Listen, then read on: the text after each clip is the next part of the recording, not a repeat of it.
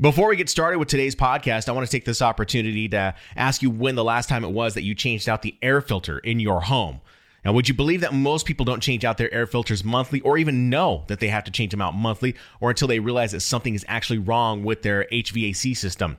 That's why I want to introduce to you Second Nature air filters. Now, what's so special about them?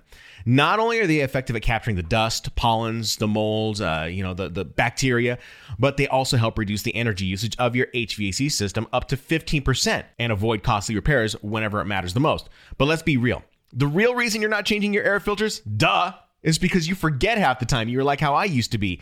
That's why I went with Second Nature air filters. Second Nature has created a subscription plan to send your home's air filters each month right to your door, which forces you to change out your old air filters before the new one arrives, keeping your air clean and your HVAC system in working condition.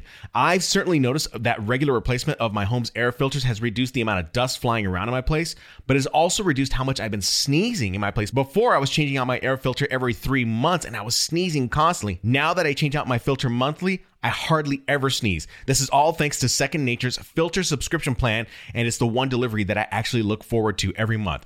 Get started with Second Nature air filters today with my referral link at thepodcasttherapist.com/secondnature. Mixdown Media Productions. Today, I want to talk to you about implementing this single most important strategy. At least I think it's important because it's going to help you grow your subscriber base and your community. When you're one unbalanced piece of audio from losing your shit. This is the Podcast Therapist. Welcome once again to another episode of the Podcast Therapist. I am your host, the Shan Man, Shannon Hernandez. I'm a radio broadcaster, podcaster, and a podcast producer. And today we've got a very interesting episode to share with you. We're going to be talking about and revealing some strategies. It's going to be really just one strategy that will help you grow your subscriber base and grow your podcasting community. And we really need to start laying down this foundation. Whether you have started your podcast or you are someone getting ready to launch a podcast, this is one of the foundations. Actually, it's probably the single most important foundation that I think you should have in your podcasting marketing mix. So we're going to reveal that here very shortly. Also, a little later in the program, I want to go over some numbers of the state of podcasting as they relate to some research done by Edison Research. I attended a webinar of theirs last week as of this recording, and I wanted to share some of their findings and share how I had interpreted some of their findings. So we're going to talk a little bit about that. And of course, we're going to be helping some people with some of their questions as it relates to their podcast. Just know that anyone who comes across my YouTube channel or this particular podcast, they are not necessarily creating a podcast to create some form of, side hustle or second job. Sometimes they're creating a podcast because they want to just share the knowledge. So there is a couple of questions actually that were asked on my YouTube channel and in voicemail that I want to address. So if we have some time, we'll try to address all of them. If not, we'll try and save it for the next episode. So we'll get to those here very shortly.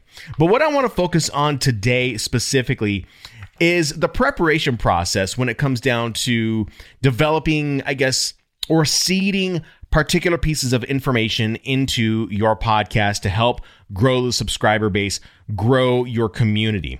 One of the things that I see in podcasting forums on Facebook, on YouTube, in the comments section, is that podcasters really struggle with the idea of getting more listeners, more subscribers.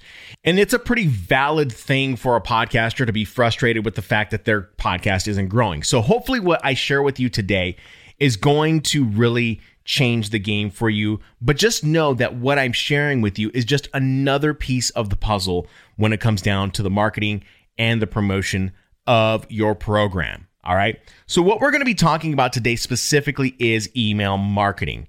And I know that email marketing isn't as sexy as social media marketing. It isn't as sexy as YouTube marketing, podcast marketing, whatever it may be. But email marketing is going to be the thing that will keep you connected with your growing community of listeners. That's where I really want you to start taking this. And that's where I really want you to start utilizing the platforms that will help you create a community. So this is what's going to be important for you as the podcaster. Now, as we jump into today's topic, I understand that people might be at different stages of the podcasting process. I understand that you may have already launched. I understand that maybe you are all getting ready to launch. And when I share with you this information in this particular podcast, don't think that it's got to be implemented in the past or yesterday. In fact, you can start implementing it today. And as you implement it today, then I want you to learn and grow from it and make it better. So email marketing has a specific philosophy that goes behind it. And if you follow certain philosophies, you can get really great results. I really want you to start understanding and realizing that email marketing needs to be a part of your podcasting mix. It's a part of different brands all over the world to help, number one, drive sales or awareness to a product or a promotion that they want to get out into the world or into the marketplace. And most podcasters do not utilize email marketing. They really rely on social media marketing, such as Twitter, Instagram, Facebook, wherever they're, maybe even now TikTok these days. And while those are all great and grand, they may not be the exact thing that you need to really customize a message to get someone to take an action to either A, listen to your podcast, B, subscribe to the podcast, or maybe C, purchase something that maybe you are offering within your podcast. So I want to talk to you about that, and let's break it down the best way that we can and kind of give you an idea and walk through my brain of how I see this stuff. Just understand that maybe you already are versed in this type of strategy when it comes down to email marketing. And there are multiple strategies. Some are better than others. So take what I have to say and implement it and maybe even modify it if you need. One of the cool things about podcasting, or pretty much anything that you have to deal with, just anything really, you can modify it and make it better. You can modify the process of email marketing to pair well with the promotion of your podcast. So that's where I want to take you. Podcasting just isn't, let me record, let me press record, let me edit, and then push it to a syndication platform. It's not that simple. We have to promote, and one of the ways we promote are by implementing strategies directly inside the audio itself, so that you can get that return on the subscriber and the community itself. Okay? So with that, let's go ahead and jump into that here very shortly. Before we get started, I want to remind you that today's podcast was created by a Rocketbook, a reusable notebook. You use friction pens to create notes within these notebooks. Now, this is one of the favorite things that I like to talk about, because this is where I get to get all of my ideas out onto a certain type of paper on this reusable notebook and create these podcasts. And when I'm done, I take a picture of the notebook using the Rocketbook app, and I can save those notes. And once I save those notes, I can refer back to them or use them for my show notes in the podcast itself. So Rocketbooks are really versatile and useful by helping you get ideas down and save them for later while saving the environment. If you want to learn more about how you can get a Rocketbook, go to thepodcasttherapist.com/Rocketbook. So let's go ahead and get started, and let's talk about first the launch. All right. Now, I understand, again, like I said, I understand that you may have already launched or you're getting ready to launch. This is still going to apply to both of those people who are going to create a podcast. All right. So first step is going to be, number one, just know that no launch is created equal, or most launches aren't created equal. All right. Some of the launches have different objectives. So each podcaster may have a different objective of where they want to see their podcast go, or where they want to see their launch go. So each objective will vary and differ. How? Well, you're going to have one side of the camp where it's going to be these podcasters. These podcasters will be People who want to make a big splash into the marketplace. They want everyone to know that they just launched a podcast. They're trying to get on the top charts of Apple Podcasts. They want their picture on the front page of Apple Podcasts. They want to be shown on the front page of CastBox. They want all of the attention. Now, with those types of podcasters, and I can tell you, it's not my way of doing things. I don't like a big splash when it comes down to marketing, but when it comes to those particular podcasters, they are trying to reach a specific metric. And what comes with those particular types of launches is a little bit more pressure. The pressure to reach certain metrics and to get a certain amount of people to listen. And to me, it's a lot of pressure if you don't already have an email marketing list planned or built. So this is where I think it's very important for you to understand that pressure launches aren't always necessary.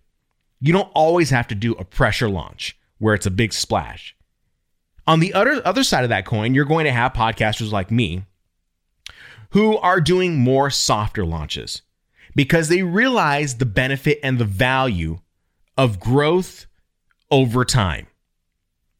If you have followed my YouTube channel, you have seen that it's been just nothing but, I'd say, pretty consistent videos. I take breaks here and there so that I can find my own sanity. But you know that there is going to be a video that comes out every single week on a particular topic in podcasting that is meant to help the podcaster. When I started my YouTube channel, and this applies directly to a podcast, when I first started my YouTube channel, I just started. I didn't have any launch strategy or plan ready to go. I just said to myself, you know what? In order for me to get moving into the direction that I need to get moving in, I need to just start creating valuable content to the platform so people can consume it over time. And those results show up in my analytics. They show up on how many people come in and ask questions about whether or not I can help them or how I can help them, what my rates are for consultation fees, how I might be able to meet up with them. Well, not right now because we're in the middle of a pandemic, but in normal times, that's what would be happening. So you'll have people who want to make a big splash, and then you'll have people who want to do soft launches. It all depends on the objective. And you have to determine what your objective is. So once we know and understand that foundation, we can move on to the next section. Number 2, methodologies on your launch will differ from person to person.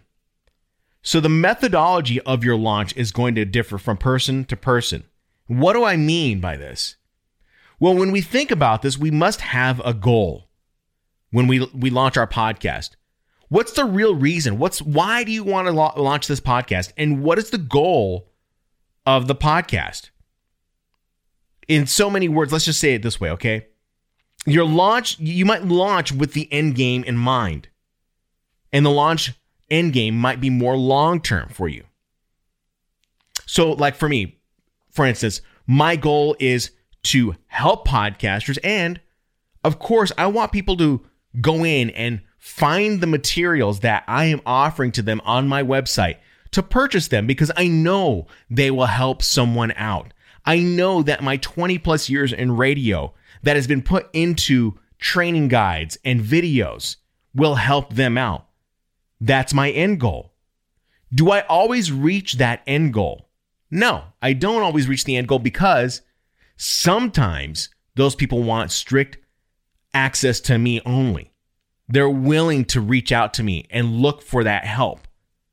So it might be a little bit different, but as long as you have that goal in mind, that long-term goal,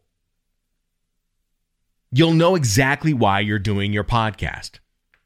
Some examples of the different types of end games that you might have for your podcast, depending on whatever niche that you're in. You might have an end game where you're trying to drive leads to get more consultations. Maybe this is the end game right here. But maybe what ends up happening is that instead of getting consultations, people will want to buy your product. But at least you have the end game in mind.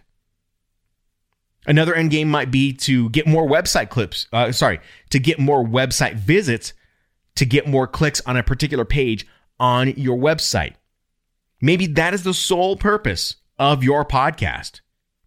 Maybe the purpose or the end game is going to be to build a community. Maybe you want to just build a social following. Maybe that's your end game.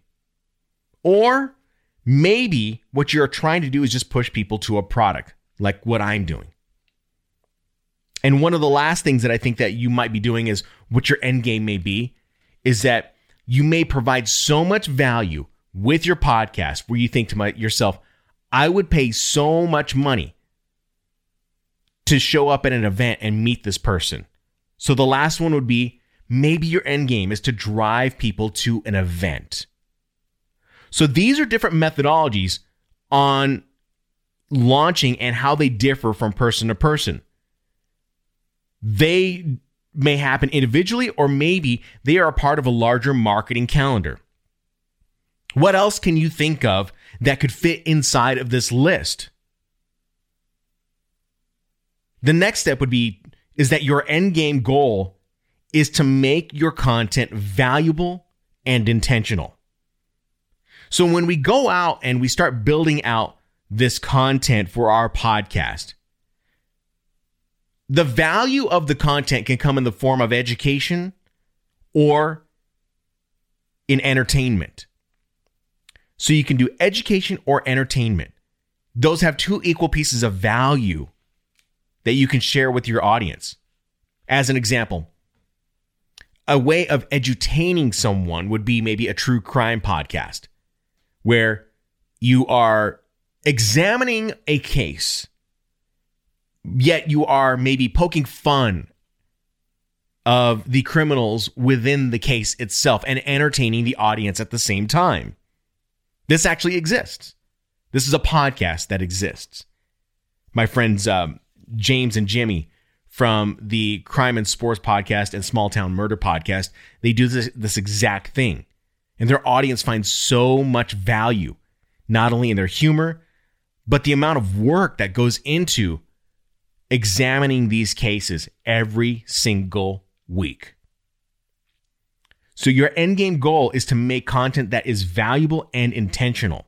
I don't think those guys really understood that they were doing it intentionally, but I think now they realize that the better their content is, the more intentional it is, where they can sell more tickets to their live podcast recordings. Maybe it's, I don't know, their t-shirts. They'll have to speak for themselves. I'll try to get James or Jimmy on this program so they can explain their methodology behind their content and why it's so valuable. So what I'm trying to say to you, I'm going to speak to you, the beginning podcaster who's getting ready to launch, and I want to speak to the podcaster who has already launched but hasn't implemented strategies. I want to say to you that it's best to position yourself early to start building listening habits. You'll want to build systematic programming within the podcast. What do I mean by systematic programming? This is a radio concept that has been around for ages. And basically what it is that you likely have heard the radio station if you live in a large city, or maybe you have traveled to a large city and you listen at a specific time, and maybe you're listening to a news talk radio station, and that news talk radio station does something at 5 o'clock every single day because they know that is the peak time in which people are getting off of work.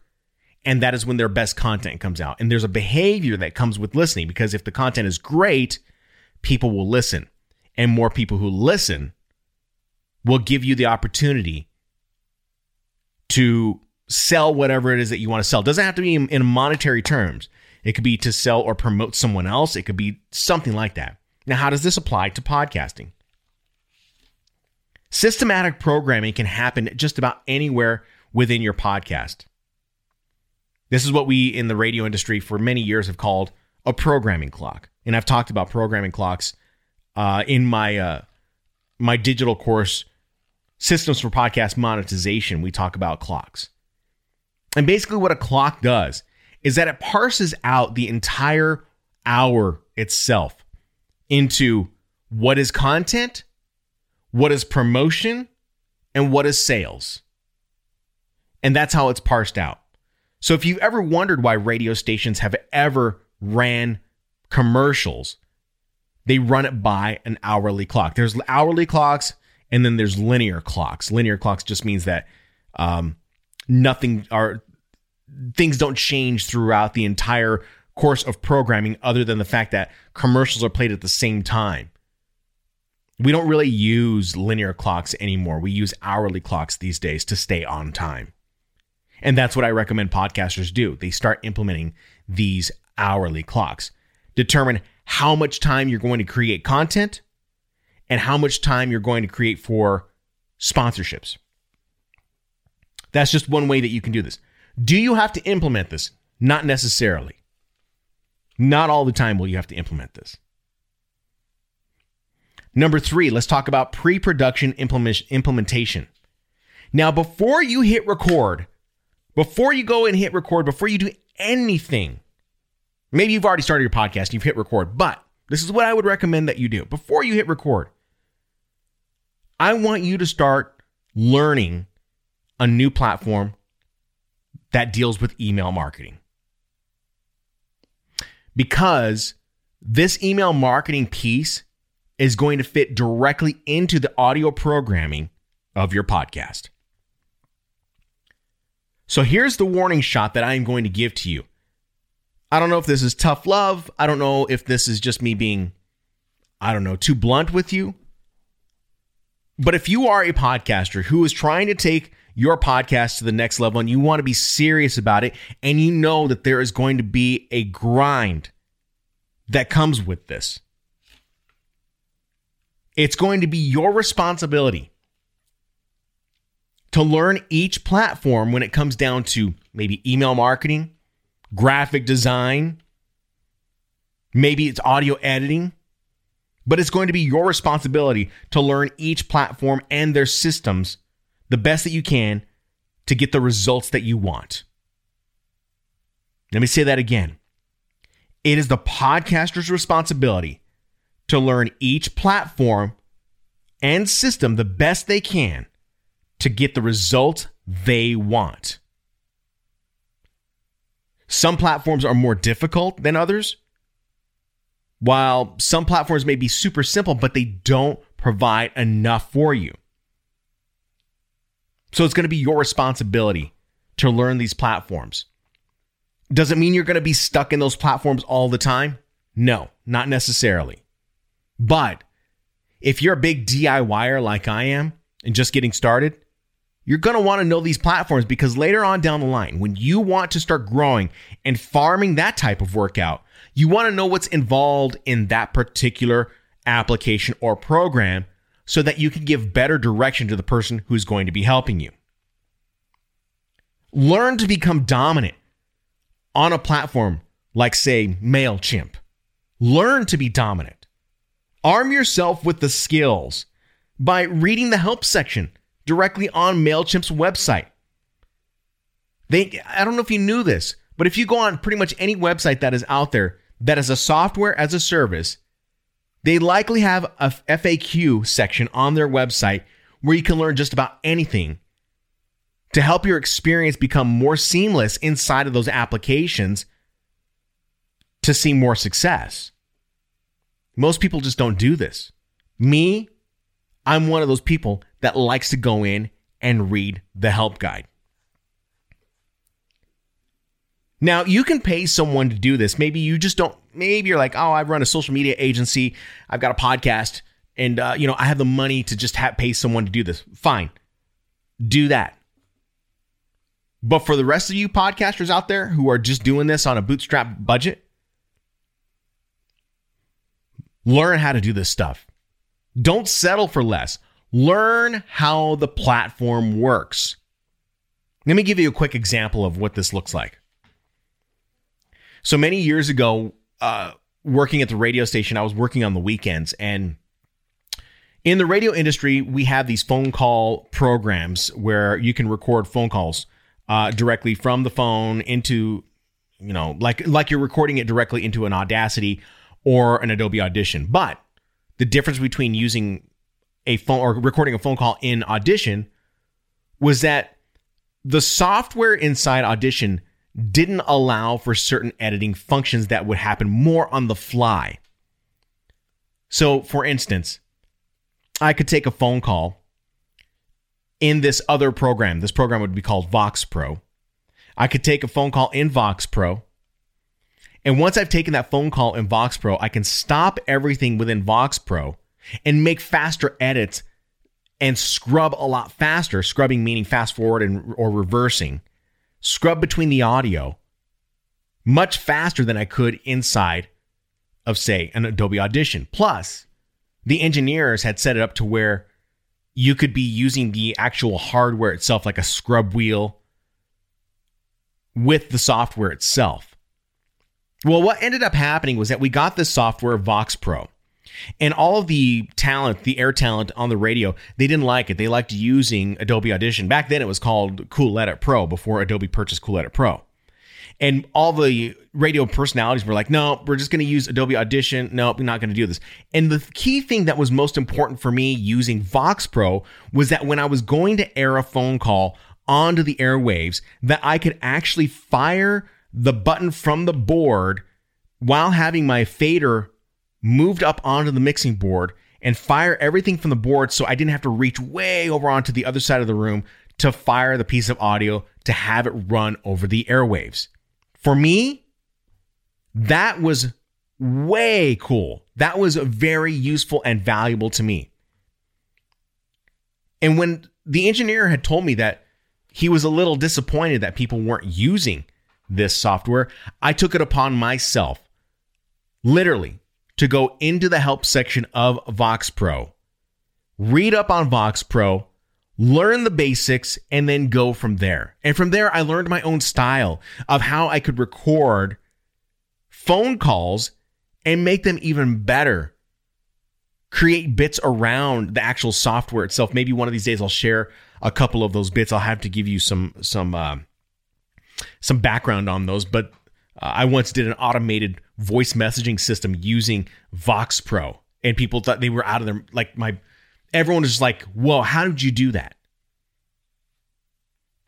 That's the point where I want you to be. I want you to get to the point to where people go, wow, how did you do that with email marketing? So that's going to be very important for you.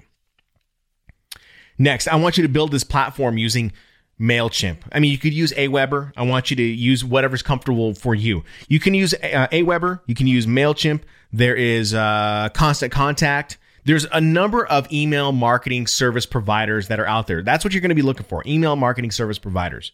All right?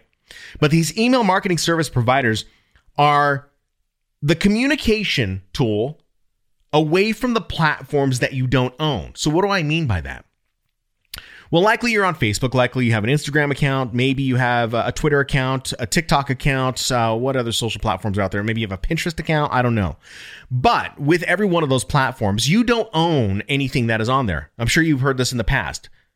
If you have not heard this, then let me remind you and let me refresh your memory.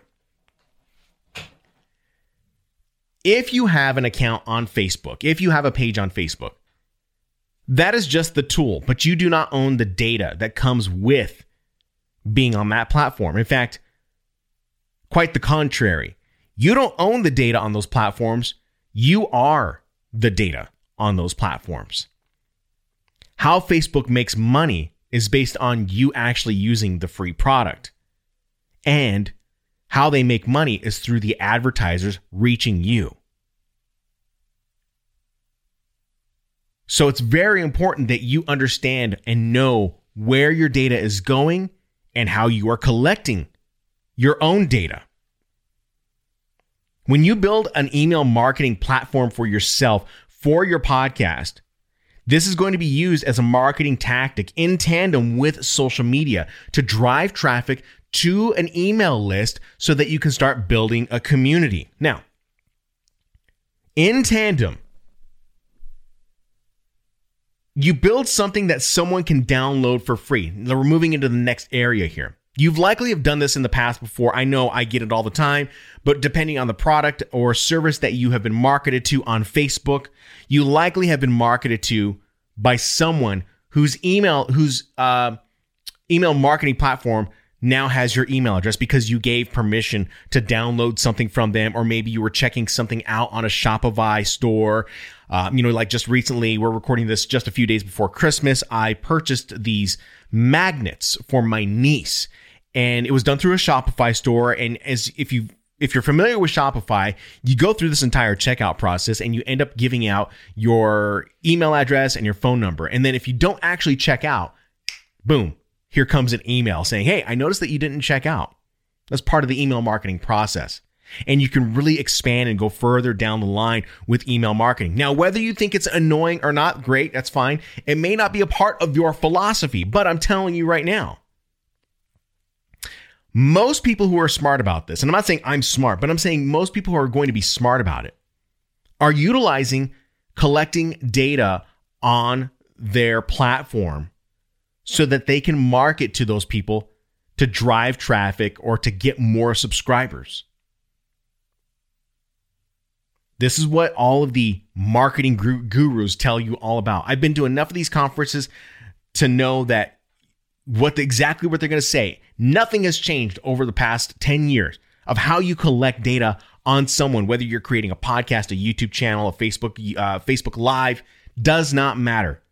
If you have not implemented something to give away for free on your website that is done through an email marketing system, you're missing people from coming in and being a part of your community. So let's jump into what we need to build or how we need to build it. Now, if you're in the business space, you're probably likely going to need to offer a PDF of some sort. PDFs seem to work better than, say, a video download or an audio download. Those tend to work a little bit better. But let's say you're in the music industry and your audience is people who like to consume music, then maybe an audio download is a lot better. All right. So you just kind of have to figure out what is going to work for you. What's the best way it's going to work for you to build this email list? So how it works basically is that you create a free something, right? This could be the PDF download. If you're in the business niche, maybe you are in the music niche. It's a free song that you've never released. All right. And how you create this is basically by creating a campaign inside of MailChimp. Now, you can create campaigns in ActiveCampaign, Constant Contact, Aweber, whatever it may be. Each platform is going to have their specific way of how they do things, all right? But ultimately, at the end of the day, you want to create, number one, a form. And that form is going to be collected into one general list, all right? Now, this is going to vary on how emails are collected, but generally speaking, you're going to have a form that's going to collect emails, right? Once you have a form that's going to collect emails, then what you need to do is the next step. You need to create an email within the email service provider that welcomes someone. So what happens is that someone enters their email address in your form. That form is going to trigger an event to send out your very first email that is going to give someone what you promised them, whether that be the PDF, whether that is a link to a specific page on I don't know if this works, but on a Spotify page, or maybe it's just a direct download itself. You have something saved up on Amazon Web Services. I don't know. But maybe that's what it is. But now you've reached someone who is now interested. Someone is warm. It's a warm audience. Someone who is warm to the idea of wanting to know you better. You are now on this process of building a deeper relationship with this person. All right. Now, let's say, for instance, if you're in the business space, what do these PDFs look like? Well, maybe PDFs provide answers. They provide the first steps of a journey. So as an example, I like to look at it this way. When someone comes to my website and they want to learn more about starting a podcast, I start with the very basic thing. I start with, hey, what equipment do you need? And here's a list of my equipment. This is what I use to create my podcast. So maybe it's a list of equipment, maybe it's a list of tools. Put them in a PDF and use that as your download. Okay? Now, this is where we now need to start thinking ahead for our podcast. What can you provide that is of value And how can you seed these links in your podcast for someone to take action? So what ends up happening, let's say that, okay, someone enters the name into that form. You give them in return this bribe, which would be a free PDF, or maybe it's a free song or whatever it may be for free bumper sticker, maybe, I don't know. Then what ends up happening after that? How do we deepen the relationship? Well, maybe we need to add another email that shares more value. Maybe it has a link to a specific product. I'm not saying that you have to do that immediately, but maybe it is to a specific product. Or maybe it's a link to build a community. Maybe it's a direct link to a podcast, maybe it's a direct link to a Facebook group. In fact, when I enrolled in Buzzsprout's hosting services, I got an email saying, hey, join our community. That might be another way that we do this. But your guide should be promoting something that goes back to your website. So don't be afraid to put links within your guide that go back to your website. Drive traffic, drive awareness. That's how you grow this thing.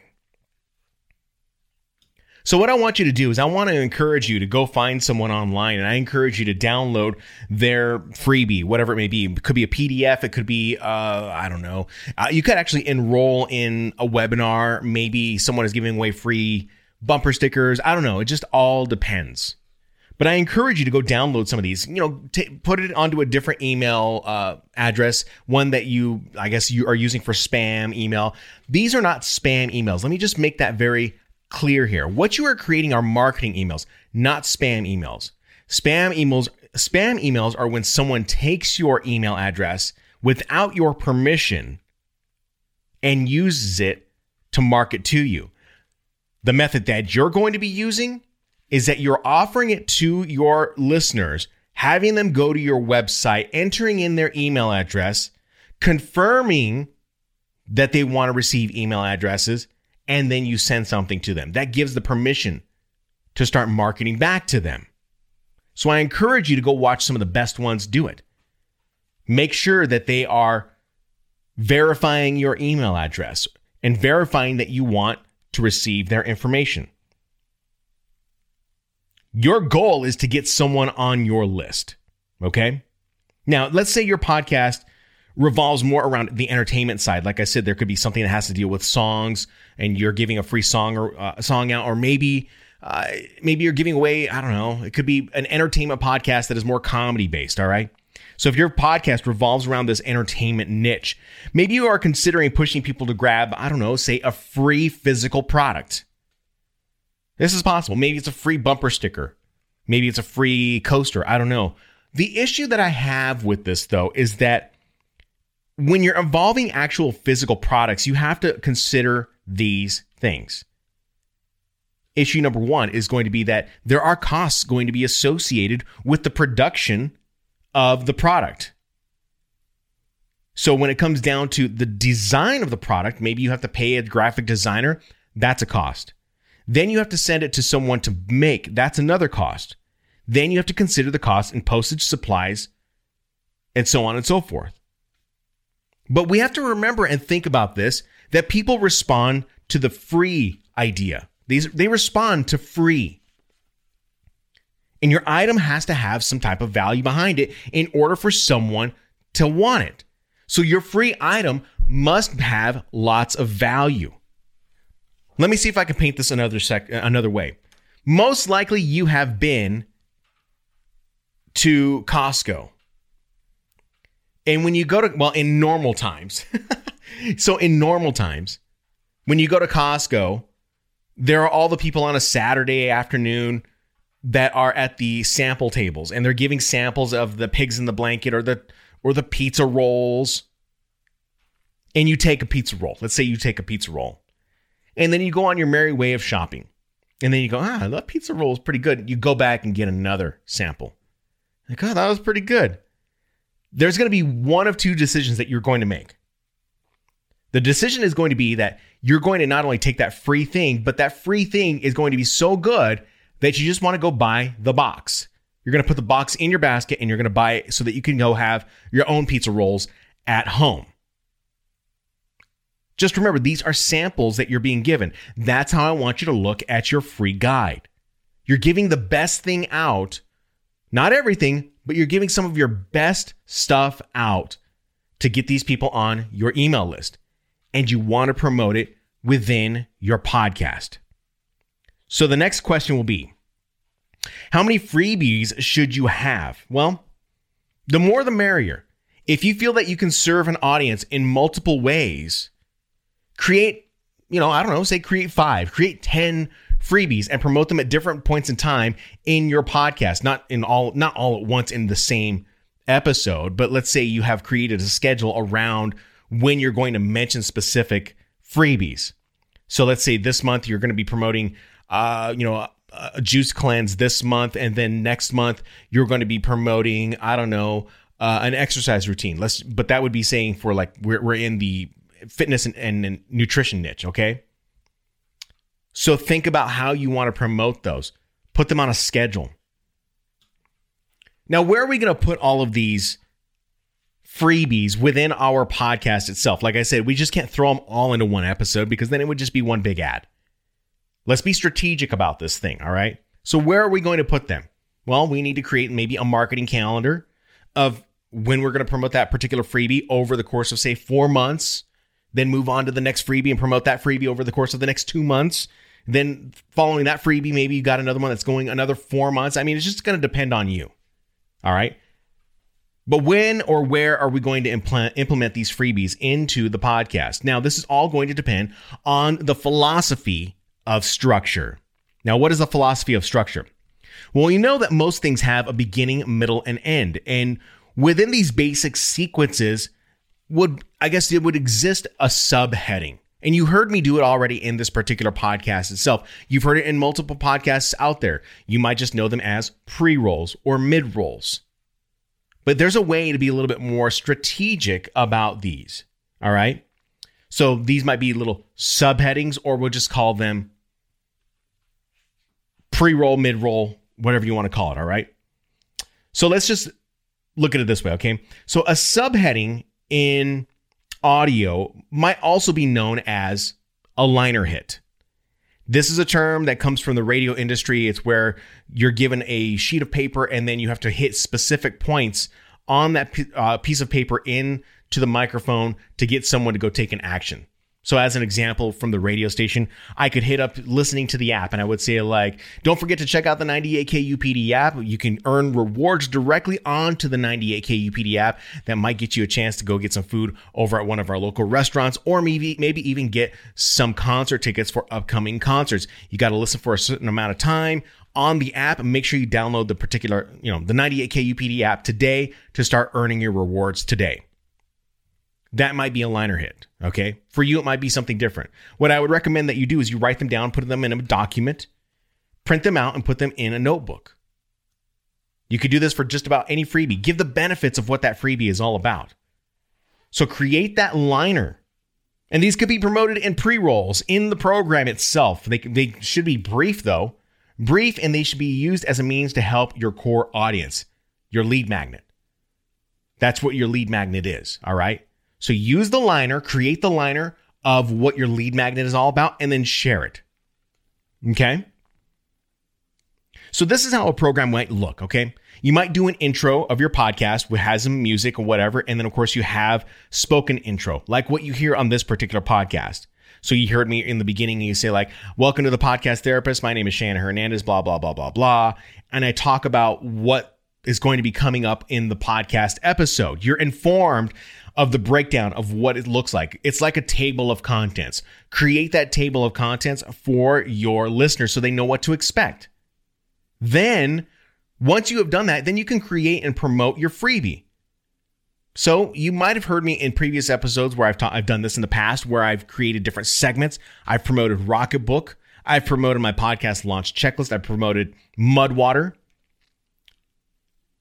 You can do this for yourself. All right. But this signals the listener to check the show notes of the podcast app when you tell them that they need to take an action within the actual piece of audio. You say, if you want to learn more, go to thepodcasttherapist.com/podcast or check the link in the show notes of today's episode, and that will take you right there so you can learn more about the podcast launch checklist, whatever it may be, Mudwater, whatever it is that you're promoting. So how long does a liner need to be? Well, a liner or liner copy, it can be anywhere between 15 to 20 seconds. I mean, there really aren't any rules to this, but if you're a podcast listener, you know, the average podcast listener, maybe they're fast forwarding through it. But you have to start getting into this mindset and thinking, okay, well, maybe not everyone will want to hear that ad, but there might be that one person who wants your business services. There might be that one person who wants to get more laughs. There might be that one person who needs new music to listen to. There might be that one person who wants more recipes. There might be that one person who wants more editing tips for video.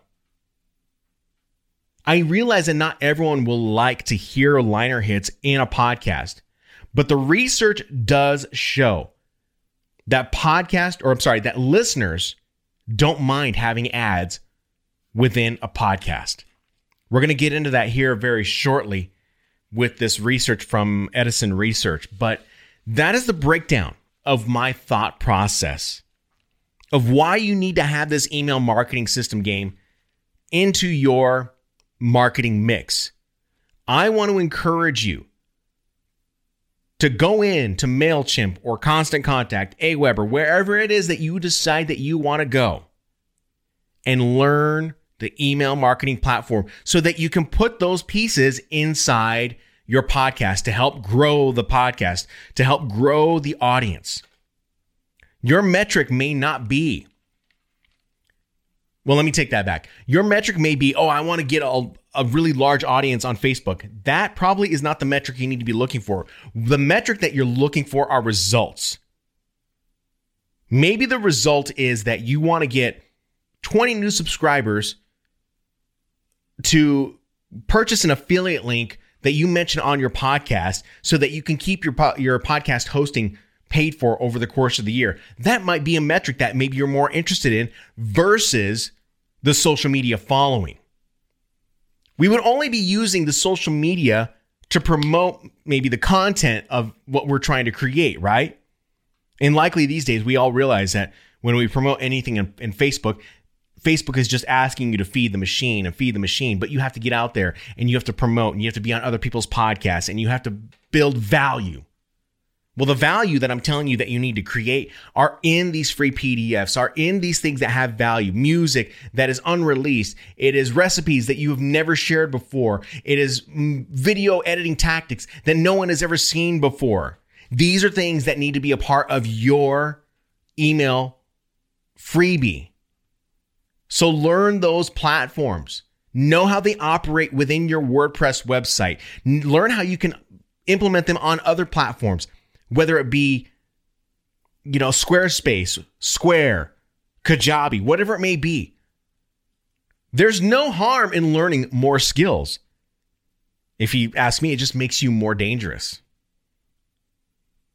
So I want to encourage you, after today's podcast, to really dive in, learn those platforms, and start taking on other philosophies of how you can get people to come in on that email list.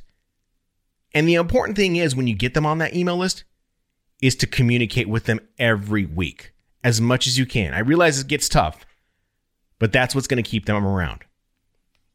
So I will be answering your questions if you have them about email marketing. I encourage you to check out thepodcasttherapist.com/podcast. Go to the contact me section.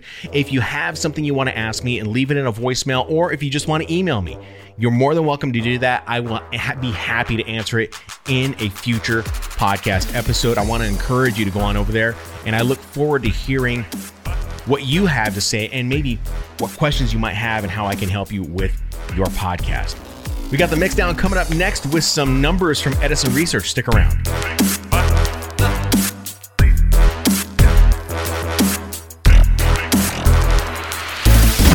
The Podcast Therapist. To a lot of you, coffee is the nectar of the morning wake-up gods, right? I totally love that feeling, just like you, of being awake, especially as I get older. Adulting tends to get a little bit harder.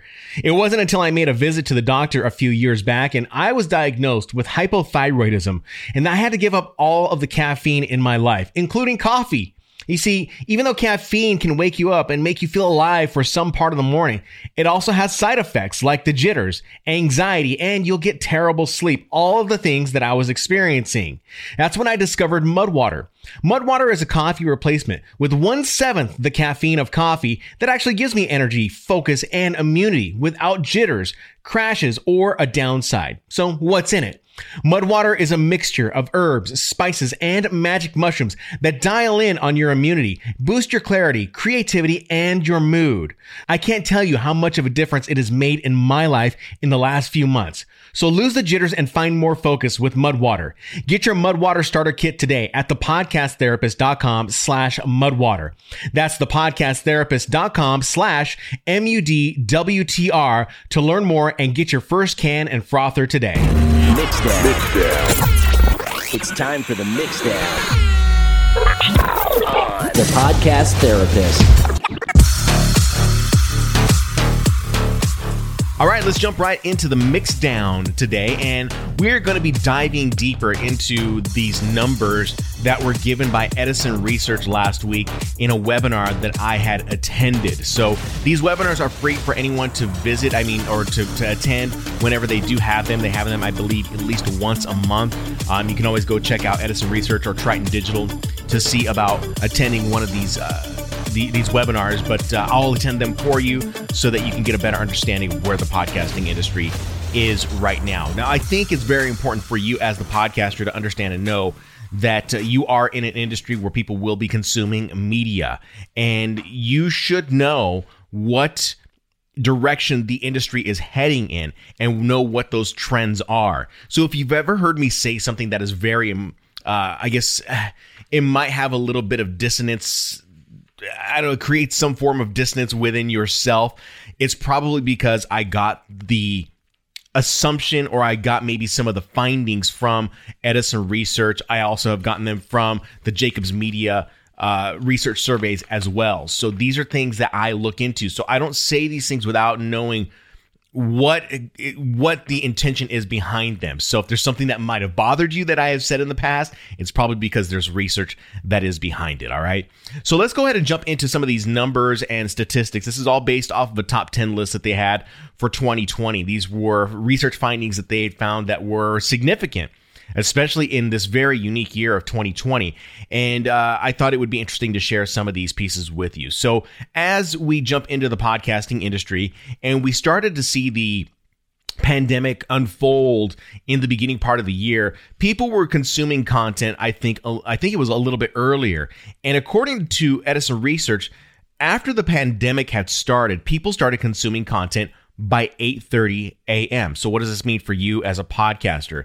It means that your content probably should be published. If you're publishing on a certain day, it should be published early in the morning. So not exactly at 8:30 in the morning, because what we know from publishing platforms and from RSS feeds is that not all of the time does the RSS feed update immediately. So it's best to have a podcast ready to go, and published sometime after midnight. So I would say anywhere between the hours of midnight and 3 a.m. is a good time to publish an episode, because that way the feed can update on all the platforms, and then that podcast can be waiting for people whenever they do tune in. But that number, or that time, is very significant, 8:30 a.m., which I don't know if that means anything. I don't know if it means that people, obviously were not commuting as much, but I thought it was interesting that people were starting at 8:30 a.m. Now, a couple of other things that they mentioned in that survey was, they said, how has podcasting grown in 2020? And I guess this was from Infinite Dial. Some of the numbers that I had written down was that 100 million podcast listeners, there was 100 million podcast listeners per month, but podcasting is yet to bill $1 billion in 2020. So what does that mean? It means that radio and TV are billing way more than podcasting. And so we're still trying to figure out how to bill more sponsorships to podcasts in a very unique platform, in a, I guess, a relatively new platform, because podcasting has only been around for 15 years or so, and radio and TV have been around a lot longer than that. So it's very important to understand how much advertising dollars are playing into podcasting. So podcasting is yet to bill $1 billion, but it's still billing quite a bit. Podcasting has twice as many people listen to it than people use Twitter, which I thought was really interesting. So twice as many people listen to a podcast than actually use Twitter, which was very unique. This all came from a super listener survey.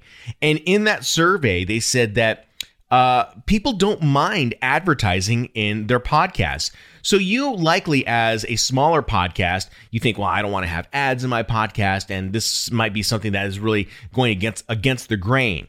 But as they did this research, they said that people really don't mind it. And they said, so then they asked the question, well, which is better, post or pre-roll ads? Which is better for a podcast? And the respondents of this survey said that post is better, but really there is no preference of where the ad is. Most podcast listeners understand the fact that podcasting is a medium in which people are creating this piece of content on their own. And so that if there are ad dollars behind it, they are more than happy to support those ad dollars going to that particular podcast. The same can be said for, say, like a Patreon, if you decide to do something that is a little more independent. All right. Let's see. What were the other things that I had noticed? Spoken word audio, kind of like NPR style. That type of listening has increased over the past 6 years. And believe it or not, women love listening more to these styles of podcasts. So the NPR style, the talk radio style, but maybe more with, I don't know if it would, relate more to maybe a true crime style podcast, but it's more NPR style. People love, though, to hear personal growth podcasts. They love to hear self-help podcasts. So that is the area in which a lot of people are really gravitating towards when it comes down to podcasting. So maybe your podcast is in that niche. You might see a significant increase in listenerships over the course of the next couple of years. Next, let's talk about Gen Z and the audio consumption on all platforms and devices. This means that Gen Z would be the ages between 13 to 24. And when we are talking about how they're consuming, when we're talking about reach, we're talking about how far a medium can reach someone. Okay, doesn't mean necessarily they're taking action or there's a conversion on something. It just means that the piece of audio has reached someone. So in this particular cluster of individuals between 13 to 24, Gen Z, the reach for those who are listening to radio is 55%, but 53% also prefer streaming audio, which I thought was really interesting. So radio still has relevance to a lot of people. It's still part of Gen Z's lives, as well as Gen X and, the millennials, all those people in those different pockets of generations. Radio still seems to be something that is a part of people's lives. Podcasting is still listened to more at home, though. That is something that I think you need to really take note of. And it's used as an escape. For example, we like to listen to true crime podcasts. I'm not personally a true crime person. I like to listen to news podcasts. I like to listen to personal growth and development podcasts. But I can see where people would listen to true crime podcasts. So that is something that I thought was interesting, that people are still listening to podcasts from home. And, this can be said, I know from my own personal preferences, I'm listening to podcasts while I'm cooking. I'm listening to podcasts while I do laundry, while I clean at the house, and anything that is going to enrich my life. That's what I like to listen to. So these research results really kind of reflect what my own personal life is all about. And then, of course, the last piece that I wanted to go over was smart speakers. And this is something that I think is very significant to podcasters, because podcasters really need to start understanding that smart speakers are becoming more ubiquitous within the home itself. And so they're starting to become more, everywhere within the home. Now we have them in different rooms. Now we have, like, say, I have a Google Home, and I have all of those devices connected within each room. I have one here in the office. I have one in my bedroom. Actually, I believe it was a Google Nest display in my bedroom with it's got a screen display with the time on it. I've got one in the kitchen so that I can watch TV shows if I'm cooking or maybe listen to podcasts, but I also got a Google Home in the living room. And so I've got a Google House. So once we start seeing the ubiquity or the universal use of smart speakers, then we start to see that the accessibility to different programming is going to be easier for people to consume. So smart speakers have increased for audio consumption. 24% of the people in the US own a smart speaker, and 1/3 use the device to listen to either music or entertainment since the coronavirus has happened, since the pandemic had started. 35% of smart speaker owners stay informed, but still, they like to escape. So these are just some of the numbers that I thought were really interesting from that webinar from Edison Research. Today we're recording on December 20th. And of course, last week when this all came down, this was something that I thought was really interesting. So I thought these numbers would be of interest to you, the podcaster. So if you need to go back, listen to some of those numbers, or just want to check out Edison Research, just go do a search for Edison Research. I'll try and leave a link in the show notes of this particular podcast. And of course, you can go there and try to register for one of their webinars as well. So I hope you found this very interesting. If not interesting, I hope you found it informative as well. Coming up here in a few minutes, I've got unnecessary explanations. We are going to answer some questions from viewers on YouTube, and hopefully they'll answer some of your questions. So we'll be right back.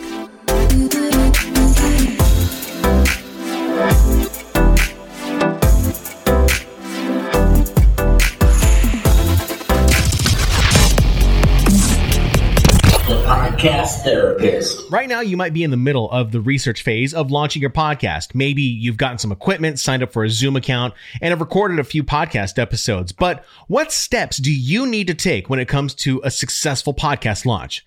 Would you believe the biggest mistake podcasters make is the launch sequence? Seriously, just like a space shuttle has a sequence to put astronauts into space, podcasts have sequences to put a podcast in the marketplace successfully. That's why I created the Podcast Launch Checklist. After helping numerous clients build their podcasts, I developed a step-by-step guide to help podcast creators just like you have a clean launch sequence without wasting time. The Podcast Launch Checklist is a 12-step sequence that walks you through the pre-launch, mid-launch, and post-launch process with specific steps and instructions that will save you time. If you're tired of walking around in the dark trying to figure out everything that comes with a podcast launch, you can grab the Podcast Launch Checklist today. Visit thepodcasttherapist.com/PLC and use the code PODTherapist, all one word, to get 25% off this checklist today. Unnecessary explanations. The Podcast Therapist. Unnecessary explanations. Welcome back, and let's jump right into unnecessary explanations. This is where we go ahead and we take a topic and we dive real deep into it. It turns into some form of an unnecessary explanation. However, I want to answer some questions that came to me via YouTube this last week after I published my latest video on putting your podcast in multiple directories by using Buzzsprout.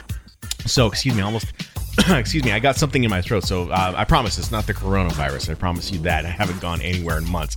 So let's go ahead and answer a question today from Kimberly. Now, I hope I don't butcher your last name, Kimberly, but I'll do the best that I can. But I think you know who you are because I have responded back to your question on YouTube, but I think it's important for the audience to hear this question because not everyone creates a podcast with the same intentions. And I've tried to remind people about this. We don't create podcasts with the same intentions. Some create podcasts because they want to have it as a piece of their marketing mix or their business, while other people create podcasts because they're trying to make it a part of their business. So we all have different reasons why we start our podcast. And Kimberly's reason is very specific, and it doesn't even have to relate to making any money with a business or anything like that. So let's jump right on over to her comment that was found on YouTube. She says, "Thank you so much for these helpful videos. I just started my first ever podcast. I'm in the process of recording my first episode. Congratulations. I'm doing one based on the Holocaust and African American slavery. I'm in my master's program to become a historian in European studies. This is my passion. Do you have any tips for me? Do I need to use a certain format? Also, citing sources. Do I cite sources for everything, even if it's in my own words? Thank you, Kimberly. Well, thank you for the questions, Kimberly. There's some very interesting questions that you have there, and hopefully I can answer them the best possible way. In fact, I will probably end up following up with one of your other questions that you had in a reply, but I'll just do my best for you. Okay, so let's first start by congratulating you on continuing with your master's degree to become a historian in European studies. I think that is great, and continue to push forward. But let's talk about tips for you, and do you need to use a certain format? So I would kind of look at this, I guess, in the area in which you're creating the podcast, if it's based on the Holocaust and African-American slavery, I guess I would really start parsing this out in terms of, okay, are there specific sections, or can we start with maybe one piece of an area that we can elaborate a little deeper on? All right, so let's look at it from this perspective. Everything has an introduction, a body, and a conclusion. But when we think about this and we think about how we parse out and create content for our podcast, if you look into the podcast apps for listening, you're going to see that some podcasts focus on one topic specifically. So like for this podcast, I focused heavily on email marketing and the reasons why we build out email marketing. And I could talk probably hours on this particular topic.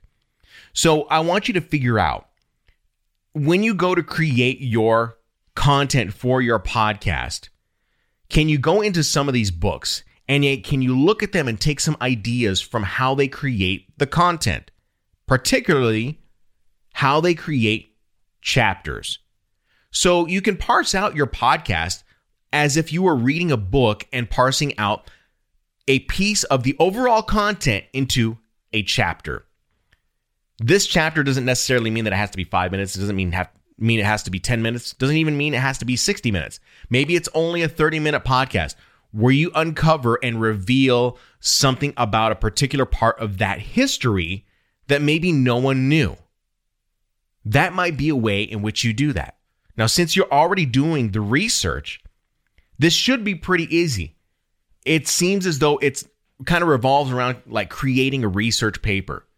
So you would parse it out in certain sections. So you could say, perhaps you were talking about African-American slavery in the 1800s or 1700s and how this related back to, I don't know, and then you fast forward to the Holocaust or whatever. Just depends on how you want to present that content. Maybe there's a specific spin that you want to take on that. But I would parse things out as though you were writing chapters to a book.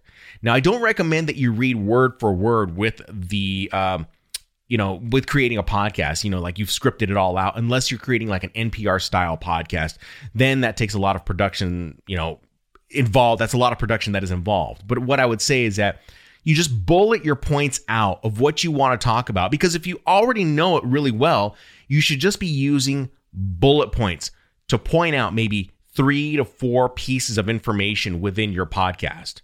So like with this podcast, I had 4 pieces of information that I wanted to share when it came down to email marketing.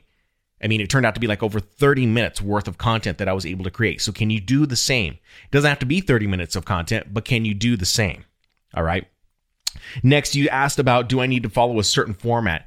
I would just say follow the same format as though you were, writing a paper with an introduction, a body, and a conclusion or an end. That's how I would do that.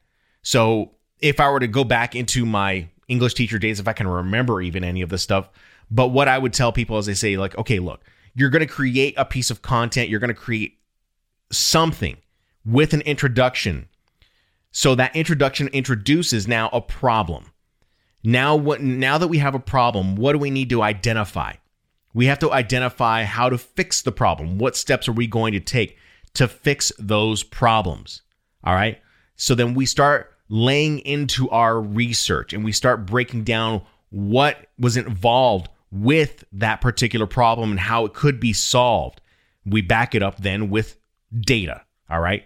So then you start backing it up with more data, and then you can start drawing a conclusion to what you have just presented. So it's very similar to how you are creating a research paper or a book or anything like that. That's the format that I would follow. All right. Very similar. I mean, you might hear it in my podcast. It's always going to start with a problem and then come to a solution at the very end. Maybe that solution is enlightenment. I don't know what it may be, but that's what you would need to do. Okay.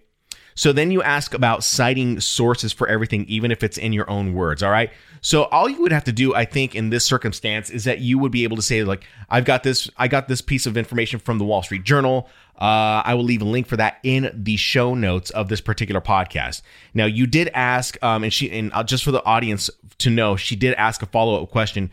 She asked about what are the show notes. So whenever you go in to creating a podcast and you're uploading it to a hosting provider, let's say like Buzzsprout, they give you a field in which you can create show notes. And with those show notes, you can put links to outgoing sources to areas in which you want to direct someone on the web. So this can be done via the phone. This can be done on that hosting provider so that people on their phone who are listening can click on that link and then be taken directly to those articles or sources that you are looking for. So I hope that gives you an idea. Now, if you're giving a quote, make sure that you are quoting someone and you're giving the right citation, saying, this comes from, the White House aide of, 1927, and he had said, quote, blank, blank, blank, blank, blank. And, quotes are going to be pretty obvious. Make sure you are quoting someone, all right?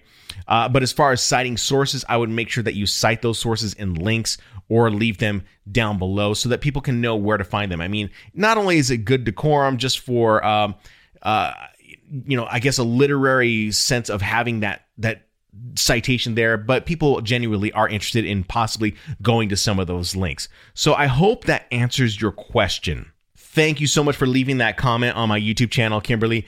Again, you can leave me another comment or a question by going to thepodcasttherapist.com. The next question comes to us from Josh Bolton, and it comes to us via YouTube comment, and it was off of a video that I had done a while back, actually a few years back, about whether or not podcasts can have two different formats. And so this is a tricky question and a tricky answer too. But for the most part, let's jump into the question and then we'll try to answer the best way possible. I can't tell you that I'm going to give you the best answer, but I'm going to give you kind of a perspective and something to think about. Okay. So Josh asks, or he says, my only problem is that I don't have a niche I can call my own. The two things I obsess about is martial arts and trading and investing. Both are really boring to listen to. I sometimes have to force myself to listen to the hedge fund managers talk about their plans for the whatever it may be. Are there any tips on what I should look into? I know those topics are odd. Well, thank you for the question, Josh. I'm happy to answer the best way that I can. So typically when it comes down to coming up with a topic for your podcast, or finding a niche that you want to be interested in, most people are typically finding one niche that they want to be involved in. I knew a guy a few years back who had a self-improvement podcast, and it was all about, overcoming your doubts and whatnot. And he had this podcast. It did okay, but it wasn't until he took on something that he was a little more passionate about. So he was passionate about personal development, but get this, he was more interested in pottery. Yeah, believe it or not. He was way more interested in talking about pottery. And so he had to start two different podcasts, and he had to adjust how much content he was developing for one particular podcast. So the podcast that he absolutely loved was the Pottery Podcast. But what he had ended up finding out was that as he did his Pottery Podcast, he was letting that audience know that he had another podcast that talked about personal development and overcoming doubts. So it's very possible that you could have two separate podcasts. Financially, could you do this? Yes, I think you could do this. It just depends on your schedule. Now, let's jump right into this particular part that I think is important. I think it's important for you as a podcaster to focus on the niche that gives you the most interest, the most desire the biggest fire on the inside, and then go with that. It sounds to me that you obsess a little bit more, maybe about martial arts, and trading and investing is something that is a little more secondary to what you like to do. So I would think about maybe starting your martial arts podcast. Now, I want to talk about this idea where you said that these topics are kind of boring to listen to. I would disagree with that, just because there are people that are out right now looking for a podcast that has your style. You have to remember that people will want to hear something that has your style. I like to liken this to when I went to college, and, you know, if those of you who did go to college, or maybe you had different teachers in school, especially when it came to college and you had to go register for classes, and there may have been a Religions 101 course, and it was taught by 3 different instructors. And you had maybe some friends that had taken Religions 101 with a specific instructor. So you went with that friend and you said, hey, how is this instructor? And they would either say, oh, he was good, or he was not so good. And so then you would get the recommendation to enroll in someone else's Religions 101 course, or enroll in the person who you thought was a really good instructor based on someone else's recommendation. So there's options when you go to college and you register for classes. I like to think of podcasting like that. I like to think of niches like that. There might be someone out there who talks about martial arts, but maybe it's just not really cutting it for someone else. And there may be some really great martial arts podcasts out there. But is there one like you? Is there one that gives your perspective? We all have different perspectives. My podcasting perspective is way different than all my other friends who do podcasting. I come at it from a radio perspective, whereas they go at it or come at it from a content creator perspective. Then there are podcasters who attack podcasting from a sales perspective. So number one, find the one thing that really lights you on fire and go with that one. And it doesn't mean that you can't go on and create another podcast that talks about investing. You could very well do that. Maybe you post less frequent to that podcast, but focus on the martial arts one itself. I hope that answers your question and gives you some perspective on where you need to think about going. Sounds to me as though you need to go into that martial arts area, but don't ever say that you think something is boring. Someone out there wants to hear what you have to say. I'll always recommend that when you go in and create those pieces of content, that you start with identifying the problem that someone may have and finding the solution for them, even if it's in martial arts. I mean, I don't know much about martial arts, but let's just say that someone is having trouble with a roundhouse kick. If that's a thing in martial arts, I'm sure it is. Maybe you present the problem and then give the solution in the podcast. That's how this all works. Present the problem, give the solution. Tell stories in between.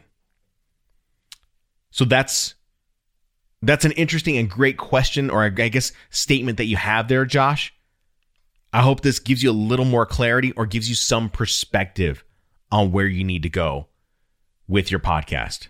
I want to thank you once again for tuning into this episode of The Podcast Therapist. It means so much to me that you are tuning in and you are listening and trying to get a different perspective on how you can attack your podcasting content strategy. So it means so much to me. And I would really love it if you reached out to me at thepodcasttherapist.com/podcast. And that is where you're going to find that contact me section where you can either leave a voicemail or you can leave me an email or a message on one of these platforms. Of course, you can always leave me comments on my YouTube videos as well, which brings me to this point. I am now moving my YouTube video release days to Wednesdays so that I can release podcasts on Tuesdays. The purpose for this is so that I can promote the podcast on my Wednesday videos. So if someone hasn't listened to the podcast, I can go ahead and head on over there and promote it and do a little bit of cross promotion. So you always can check out my YouTube videos at thepodcasttherapist.com.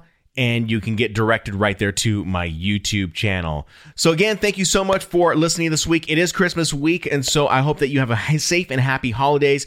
We're trying to keep things very minimal here in Phoenix, Arizona, and not as much contact with people, but I do plan on sending some gifts on over to my nieces, and hoping that they have a very happy holiday. I hope you do as well with your family. Stay safe. And when we jump into 2021, I hope we can kick things into high gear. I got some interviews lined up for you guys. In fact, I've got about 6 interviews that I have done specifically for this podcast. I've got Seth Ressler on deck. I have got Amanda Valentine, who started a podcast years ago. She now has her own brand. I've got some other radio friends in there as well that will give you their perspective on not only the presentation of content in a podcast, but maybe a little bit of inspiration to get you moving really, really into high gear into 2021. So happy holidays to all of you. Thank you so much for listening to this episode this week, and we'll see you next time.